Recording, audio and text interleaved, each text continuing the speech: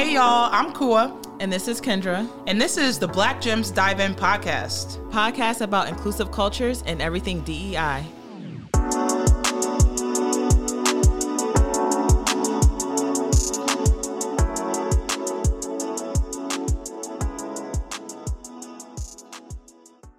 Hey Kua. Hey Kendra. How are you? I am doing well. It's another week. I feel like it's warming up a little bit. Yeah, we had like that crazy snowstorm last week that came out of nowhere.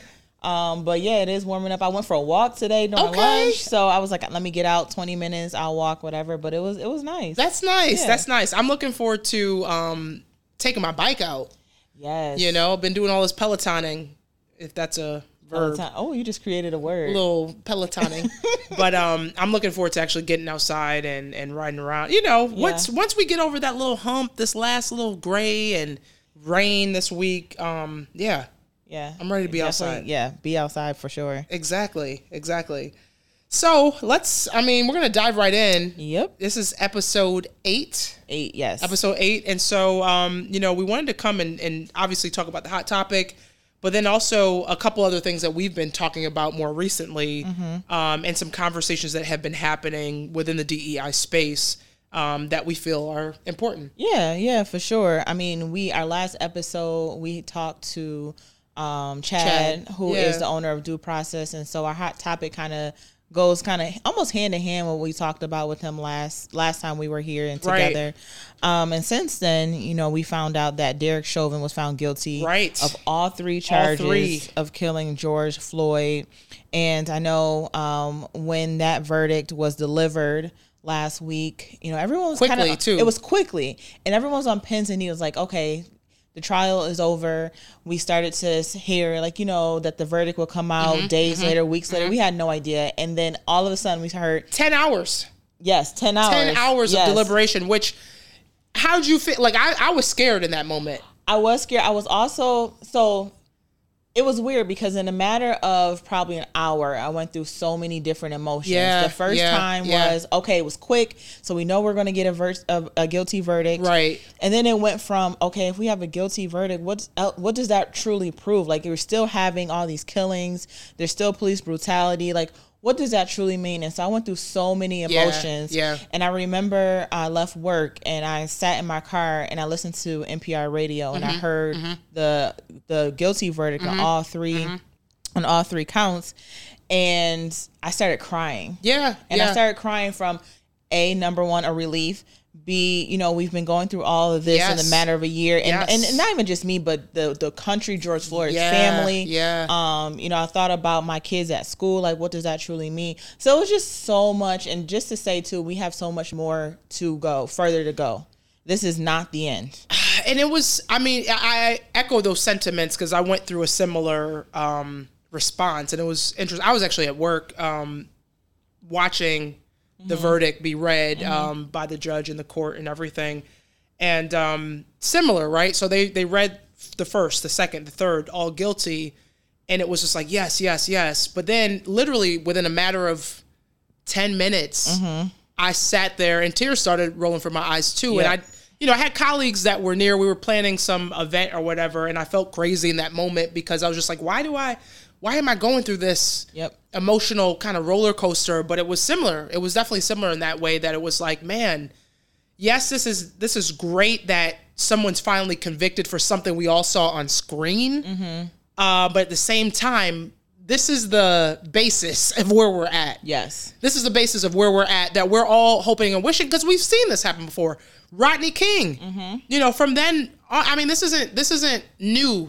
This isn't new. Right. And so I don't know. In that case, the officers didn't get into trouble, right? So like for me, it was this emotional roller coaster, similar to what you were saying. But then it was also like, man, this is where we're starting from, though. So yes, this is a good thing, but at the same time, we're sitting here hoping and wishing that this would happen when we all saw what happened. Right. And it's like, it shouldn't even get that far. No, like, it really shouldn't. How do we even stop it from getting to what we saw on TV? Right. And we know that there's so many cases that happen even right after the verdict was delivered. And so that's where I think the other emotion comes in, and saying, how can we stop all of this brutality from the beginning. You know, how do we go and investigate all of these police departments, retrain the police department? I know there's, you know, everyone's out here saying defund the police. There's so much that needs to happen. Yeah. And I think also too with everything, it was just like, okay, Derek Chauvin was found guilty, but in that moment, I said to myself, I hope that they don't forget about us. Like, the world doesn't forget about us as Black people. So that, I don't know why that came to my mind. Like, don't forget about us. No, I think you're right in saying that, because we know, I mean, honestly, our podcast, we started after the fact. Yeah. And so even in that moment, there's been so much conversation, so many conversations happening around the space because of his death. Yeah. Because of his death. And so it begs to ask the question, and I know, you know, we wanted to talk a little bit more about this, but it begs to ask the question, well, what's happening since? What's been happening since in the diversity, equity, inclusion space? What has corporate America been doing? Our first conversation on the podcast was around, what was it, like corporate responsibility. Look at us forgetting the names now. Corporate social justice. Yes. So like corporate social justice came out of this conversation to say so many companies are making these statements. So many people are committing because they've seen this one act. So to your point, now that this is done, I can tell you there's a lot of conversations with different colleagues or friends that said, okay, it's great. This is done. Like this, you know, like this is like the icing on the cake, right? But like but it's not. It's not, because like we saw the young woman in Ohio who got shot right after that. So it is not done. It's so much systemic racism that still exists. You know, so after this crazy week, it's been a lot. And I have to admit, like I had to take moments to disconnect completely after the case, because I just couldn't handle that amount of emotions and amount of they call it racial trauma. Yeah. It's racial trauma. I had to disconnect. But then you also feel kind of guilty sometimes disconnecting, because, you know, you feel like you should be plugged in, but you shouldn't feel guilty, because it's so much that's been happening over the past, especially year. Yeah. It seems like every day there is something. And so to disconnect is just your sanity. It's for your sanity. Right. So there was a conversation that was happening. There's this newsletter called Ilaria, the Ilaria newsletter, and Dr. Aaron Thomas was featured in this article, and it talked about how has corporate America been doing since 2020 and the whole anti-racism commitments. There was a lot of conversations that we even had on our first episode about how many companies have been coming out and stating that they were going to put anti-racism in the forefront. They were going to commit to diversity, equity, and inclusion. They were going to make so many different changes. And she talked about after the week we just had, especially post the Derek Chauvin verdict, she has many concerns that organizations aren't going as far as they should, when a lot of them think that they are. And so she talked about all these large experiential and perceptual chasms within workplaces will be misaligned on what anti-racism looks like. She talked about a lot of great progress happening in a lot of organizations, and I can say that there's a lot of organizations that are making progress from the ones that we've even worked with, but there's so much more foundational work that needs to happen. And so she has 3 gulfs within the diversity, equity, inclusion community that we're noticing, and 3 questions we can ask more frequently to minimize them. And so the first one, she talked about coworkers being estranged. She said that last week, especially around this verdict, some employees of color were subjected to personal check-ins from colleagues that they haven't heard from in nearly a year, who only seemed to consider them during turmoil and or who were under-equipped for the interaction that they initiated. Right. So essentially, and I can attest to this. I mean, I don't know about you if you've had this happen where, I mean, we talked about this before on LinkedIn. There were people that I hadn't talked to in years. Years who were reaching out asking, hey, I just wanted to check in. And it's like, well, we don't have a relationship. So it makes it awkward. Yes. And I was even thinking about, last week with the trial of, okay, all these people contacted me when George Floyd died. Yeah. But how genuine and sincere was it if I haven't heard from you, like you said, in well over a year? Yes. And, it's really important because a lot of times, people will check on you. Oh, how are you doing? You just say good. And you're not good. Right. You're not okay. Well, what are you going to say? Right. In that moment? Oh, I'm traumatized. I feel insane right now. Right. You keep it pleasant and keep it moving because you ain't really checking in to check in. Exactly. Exactly. You're just doing it because it's the quote unquote nice thing to do. Right. Right. But we know why we say, oh, we're good or whatever the case may be. Because it is based off of relationship building and trust, and we'll talk about what that means exactly in terms of psychological safety. So she also mentioned someone at JAO Rights on Twitter that summed up basically what she said in terms of this coworkers being estranged. And it was, I think her name is Lonnie. And she said, please stop encouraging non-Black people to check on the Black people in their lives because a lot of them are checking on strangers and it's uncomfortable. They do not understand the assignment. She says, I think the hyper-visibility of anti-Black violence has given a lot of people the idea that they are much closer to individual Black people than they are. You watch and hear about these lynchings so often that you feel a closeness to Black people that we do not feel to you, which was interesting. Very interesting. It was interesting. And I think there's some connections, like you said, that we'll make around, the psychological safety component. But what she also says, and this is Dr. Thomas, she said that employees of color can't be expected to conduct business as usual without mention of the external hellscape. But we can also agree that a check-in should cause no harm. And so relationships, I can't stress that enough. If you have relationships with people, go ahead and check in. You know what I mean? Those type of interactions are welcome. But if you do not, think twice about what you're about to do. Right. And, so it's interesting, and we'll go into, like I keep saying, we're going into psychological safety. What does that mean? And so I work every day with students. Right. And after last week, we had a conversation with a group of teachers, not only within the school that I'm in, but also to outside of the school. Mm-hmm. And we had some teachers who said to us and said, our kids are not talking about what's happening. Our kids don't care what's going on. They don't care? They don't care. They're not talking about it. Why are we as teachers trying to figure out how to comfort these students at a time of need? And so I'm sitting there and I'm like, I don't know what school or what classroom are you sitting in, because I've had 10 plus kids in a matter of a few hours come to me literally crying, trying to understand what is truly going on in our world, in our country. And so I had to stop and think about, why is that? Why are they feeling comfortable of coming to me and not other people?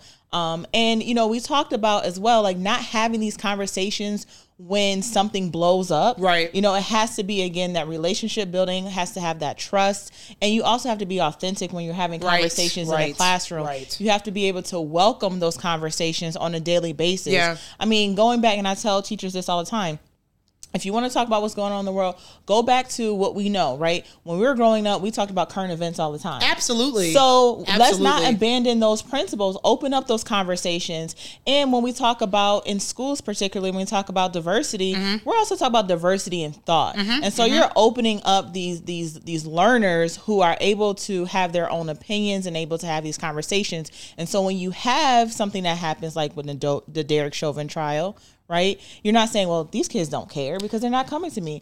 Well, no, because you haven't built that relationship from the beginning. Or the fact that this is a space where we can have those types of conversations. Yes. You don't want to go in the classroom and say, okay, class, open up to page 35. Right. It's like, okay, class, well, I understand that there's a lot of things going on in the world. And if you want to talk to me about it, or I even told one teacher, she's an English teacher, and I said, how about you just invite the kids to just start journaling? Just that's a great idea. Out on the paper before, even first period, before you even start any of your lesson plans, just start journaling. Yeah. And these kids will start to have, start to just put their feelings out on the paper. I think people, and those are the conversations, and all the consulting work that we've done too. I know those are the conversations that a lot of companies have struggled with because they haven't done this before and employees are asking for it. So what do you do now? I think one of the things, and that's what we talk about, this racial anxiety that's been taking place within the country for a long time, obviously, but especially last year in 2020, you have to create that type of environment. It doesn't happen by itself. Nope. People are coming into these spaces with thoughts, with things that are being said to employees, and if you're not creating this dynamic and environment where that can safely happen, it won't warrant really good at all. Right. So the second thing that Dr. Thomas talked about is corporate communications being too safe. And she said that there's still a ton of sluggishness across marketing communication and leadership teams to speak up and out. The external responses to AAPI, Asian American Pacific Islander, have been glacial in comparison to some of the George Floyd stuff that has happened as well. And some were just off the mark completely and left us on a playbook of what not to do. And that was the, I think it was an organization, 88 Rising, apologized for Yellow Square post after the Atlanta spa shootings. Yes. Do you remember that? I do remember that, and they did issue an apology after, everything that happened. And I think what Dr. Thomas says is that despite the fact that June 2020 left us with a playbook, this is still, what you do. You should be able to, right. Which is kind of funny, but it's not. And so we do see a lot of companies though issuing apologies based off of the statement that they believe is correct in the first place. So that's interesting. I don't know if I've seen as much of that. I've seen it. I've seen it even locally where they say we apologize for using a certain word, or we apologize for not saying a certain word. Like, for example, when you're looking at everything that happened in June 2020, a lot of people say, won't you say Black Lives Matter? And you didn't say Black Lives Matter. You know what I mean? Now you're issuing an apology, or you're trying to reverse what you're saying. Right. Because again, like Dr. Thomas said, your statements are not strong enough. Yeah, and I think, she talked about how this hand-wringing that's happening within organizations on how to plan for things. I know, we've, in some of the conversations I've had, we talk about those things, right? How are we going to react? What is the company's response? What are we going to put out there? How are we going to do that? We run it by different people, a diverse slate of people to look at that. And so the conversation that she said was there's a lot of internal conversations that are happening, but not necessarily external. So as a company, what are your values? What do you believe? What are you connecting yourself to? And if that's not happening, then what are you, that's the other question about it. So she said, how can we possibly walk the walk if we're still too uncomfortable to even have the talk in the first place? Right. The last thing she said too was the fact that allies are taking up too much space. And she talked about interesting dynamics reveal themselves around the Derek Chauvin verdict, that some Black folks expressed relief, while many reflected that they didn't feel much after the Chauvin verdict. Meanwhile, allies heralded justice. This was a great thing. We're beyond this now because justice was served. Everybody can kind of go back to some sense of normalcy. And so she talked about how that gap is to be expected, but there's still dynamics at play. And we even talked about our own reactions to it, where it's like there's so many other emotions that are going on. So I don't know. I don't know. Yeah. So if you want to follow, Dr. Erin Thomas, she's on Twitter with a lot of her thoughts surrounding this at Erin Thomas PhD. But very, very interesting. But I think she's also just saying everything that we're thinking, right? But for our listeners out there, you're probably thinking, well, how do we get to a place where we're having these conversations and having these authentic conversations where if you're checking on a coworker or checking on a friend, it feels like it's genuine. And so going back to the newsletter that we had talked about, Illyria, they came out with the article about the bare necessity of psychological safety, and to what and how the what, why, and how of effective teams. And so, for people who don't know what psychological safety is, it is the belief that the work environment is safe for interpersonal risk taking. Right. And so you have to be able to, in order to form effective teams, you have to establish that psychological safety. And that starts from the top up. Yeah, it does. Right. That's very important because you want to make sure that when you're having these conversations that you are creating an engaging conversation, that you're being authentic, and you're able to, if there is a place where a healthy debate is necessary, that it is healthy and you don't feel like you're, later on down the line, there's going to be retaliation or whatever the case may be. They always say the most effective teams have psychological safety established. Yeah, and to that point in the article, it talks about was a quote from Amy Edmondson, and it says psychological safety describes a belief that neither the formal nor informal consequences of interpersonal risks, like asking for help or admitting a failure, will be punitive. In psychologically safe environments, people believe that if they make a mistake or ask for help, others will not react badly. Instead, candor is both allowed and expected. So I don't know how many spaces you've been in, but usually people are afraid to make mistakes. I have to be perfect. I can't admit that I don't know something. But in an environment that's psychologically safe, you are allowed to make mistakes. You're allowed to ask questions. And when we talk about that diversity of thought, you're really allowing people to bring more of themselves into the workplace. And in a way that you don't feel like you're dumb or you made a stupid comment or something like that, right? So I think the more that we talk about this feature, the more work we recognize that we have to do, because I don't know how many spaces really are out there that exists. Right. And the article goes on to say, that effective managers care about two things, results and retention. And Andy Grove of High Output Management said, when a person is not doing their job, there can only be two reasons for it. The person either can't do it or won't do it. Right. They are either not capable or not motivated. And so that's, again, really important, because we know that psychological safety helps with both. And that's what you want in a company, right? You don't want high turnover. Right. Because, when we talk about all of this, it really comes down to companies' bottom line, right? When we, even as consultants, when we talk about, people say, how would this benefit my company? Yeah. Right. Yeah. Okay. Well, let's start talking about dollars and cents. So if you're talking about this, results and retention, you don't want high turnover. Yeah. Because that's more money for the company. You want to make sure that you're promoting within all of these things. It's like they're building blocks. Right. Right. And so we know that, that helps with motivation overall. And so one of the other connections that were made was the fact that fear is definitely, it inhibits motivation, right? If you're scared, it limits your creativity. If you're not willing to open your mouth, I'm just going to be quiet because I ain't really looking for my comments anyway, which reduces the amount of ideas that are coming to the table. And so psychological safety is the best antidote, it says, to fear in the workplace, because you're allowed to show more vulnerability. Yes. You're allowed to say, you know what, I'm not having a great day today. And you can bring more of your whole self to work. And that's how we leverage more diversity, right? If people are bringing their true selves. If I wanted to hire 1 million people that were the same, that limits innovation. And so that's exactly what we're trying to do here. Right. So, how do we foster psychological safety? How do we get there? Again, being authentic with your coworkers. The first one in this article, they talk about water cooler conversations. I know a lot of places are, not even in a building right now, but right now what you can do with COVID, is call a coworker, have just random conversations with them. Right. Same type of conversations you would have at the water cooler.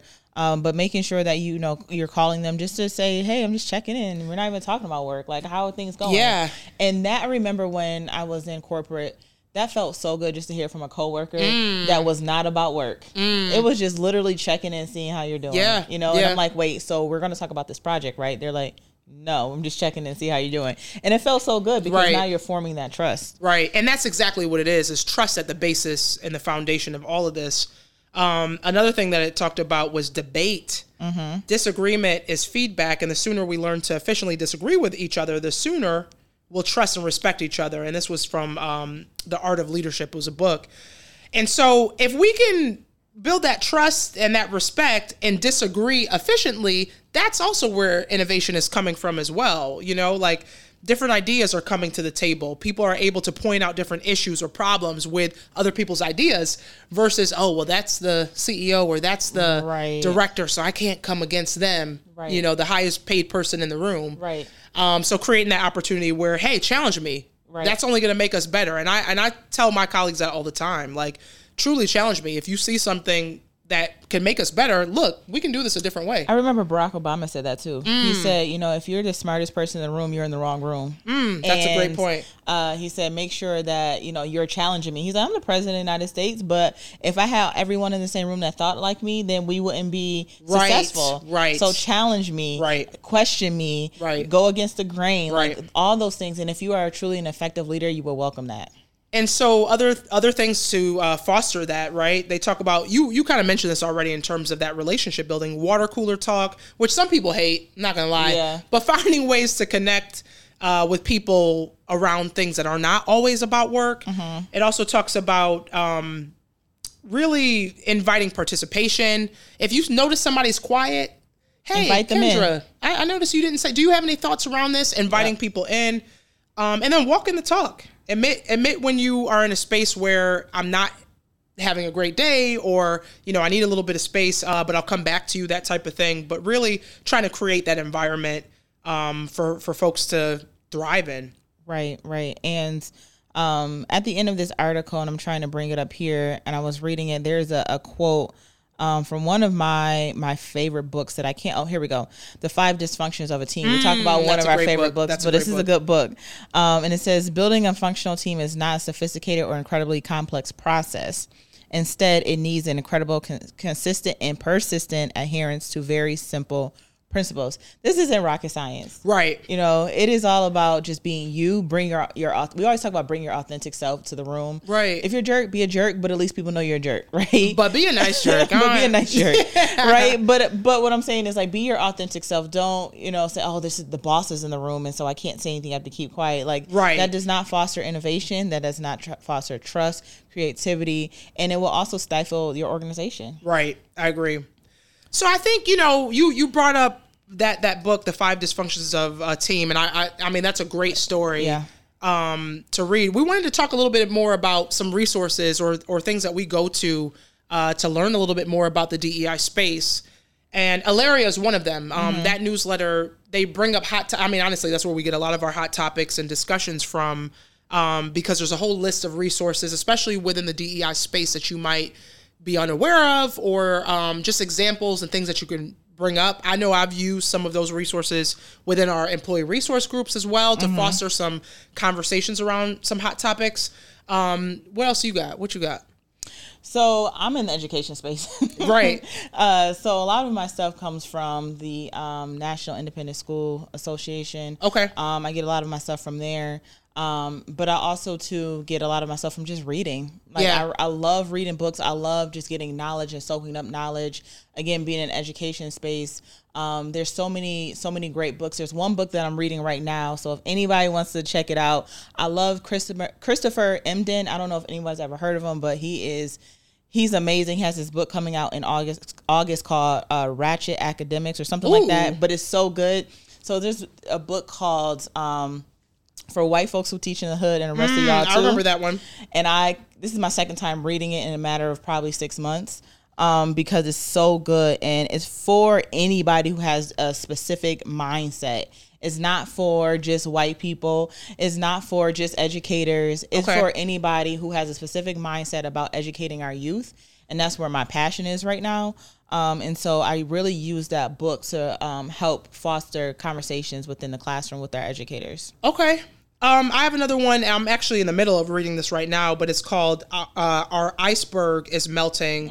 And that is another John Cotter who did the 5 Dysfunctions, which is great. It's about, it's actually a fable. And I like that because they make it into a story about doing well in an ever-changing world. It's based on the work from Cotter. It's a story that's been used to help thousands of people and organizations. And so the fable is about a penguin colony in Antarctica. It's a group of beautiful emperor penguins, and they've lived like they did for many years. Then one curious bird discovers a potentially devastating problem threatening their home, and pretty much no one listens to him. And so they talk about all these different characters within the story, and it's a larger tale of resistance to change and the heroic action through obstacles and tactics for dealing with those obstacles. So you can attach this to the work that you do and the different characters within the workplace, like, people who are the naysayers or these people who or the supporters and things like that. So I think just based on trying to create change in the organization, that's definitely a great book. And I'm in the middle of that one now, so I can say that it's been really cool. That's a good recommendation. One more book that I would like to recommend too that I actually just finished reading, and it took me a while to get through because I had to stop and like really think about what they were saying. Push Out. Oh, okay. It talks about the criminalization of Black girls in schools particularly, and they talk about, you know, our policies and practices that we have in schools towards our Black girls that are, you know, could be pushing them from the school to prison pipeline, or really not giving them much attention in the schools. And so it's just a really heavy book, but it's a really good book. So it's called Push Out, if anybody wants to read that. And thinking about some of the other kind of online resources, just kind of put some out there that people might be interested in looking at. Saterman Connect, Saterman Connect. And if you go to satermanconnect.com, they also have resources.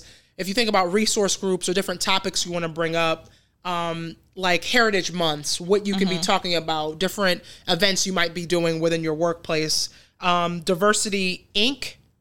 news, and I think that's based on diversity-based best practices online as well. Is a great resource. They have meetings in a box. You can subscribe, things that you can take, resources. I know that I recently listened to their ones on diversity dashboards and how you can track and measure things over time. So there's a bunch of rich resources there.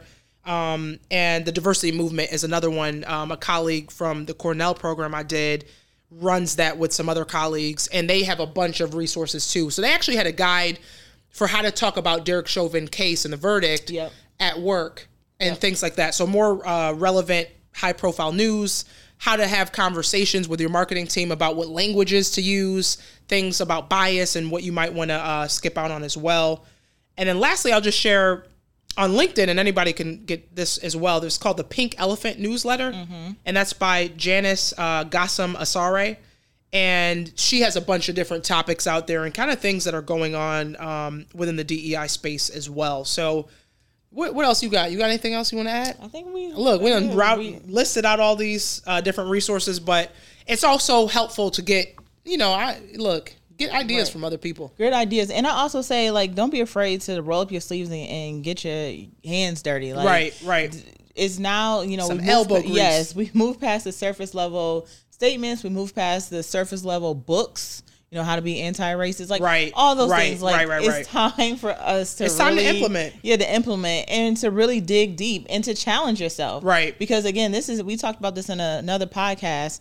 The CDC director said this is not going to be easy. Right. This is going to be taken one step at a time. And so just to quickly wrap it up, with Derek Chauvin, this is not the end. This is not like, oh, we won. Right. This is just literally not even below the beginning and whatever that may be, but this is we have to build on top of that. It's not the end. And the way that we can do that to sustain change, I think too, is looking at policies, is looking at legislation, is looking at how you can, and maybe that's something your company can do too, is support different legislations or policies that impact the people that you work with. I mean, we've been talking about the George Floyd Act. What's the piece of legislation? Justice Policing Act. The Justice Policing Act. How do we support that? How do we make sure that we're putting some emphasis behind that as well? So I don't know. There's many ways to get involved, but you got to find your space and peace in it. Yeah, for sure. Yeah.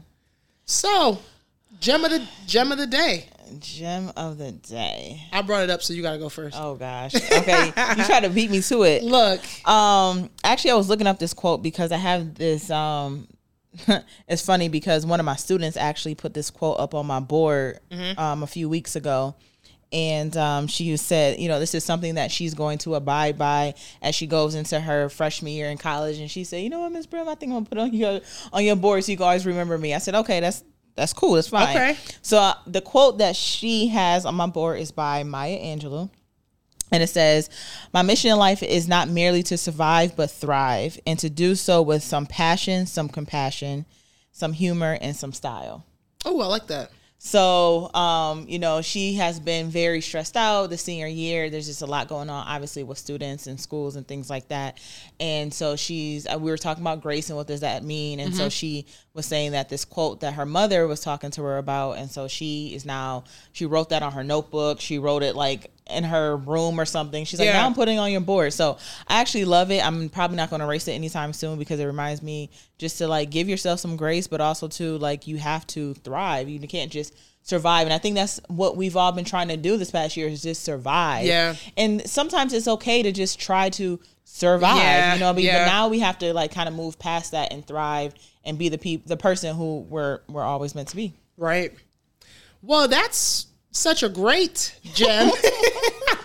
That for my gem, I'm just going to plug, both Kendra and I are speaking on Friday. Yes. Look, I had to double check the time.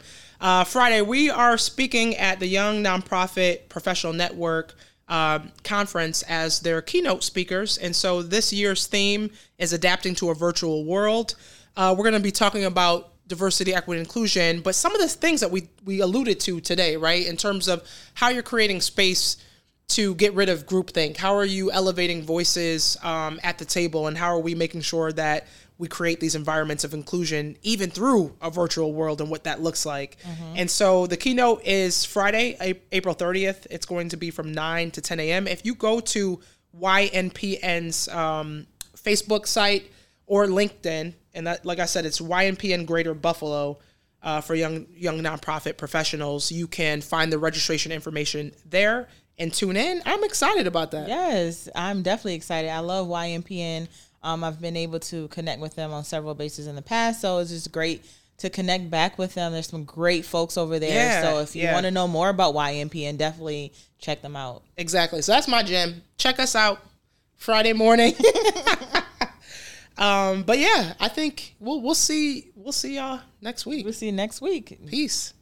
Hey y'all, thanks for tuning in to another episode of the Black Gems Dive In podcast. Make sure you rate and subscribe on all of the major streaming platforms, including Apple Podcasts, Spotify, iHeartRadio, and Stitcher. Make sure you follow us on our social media platforms at Black Gems Dive In on Twitter and Instagram, and at Black Gems Dive In Podcast on Facebook.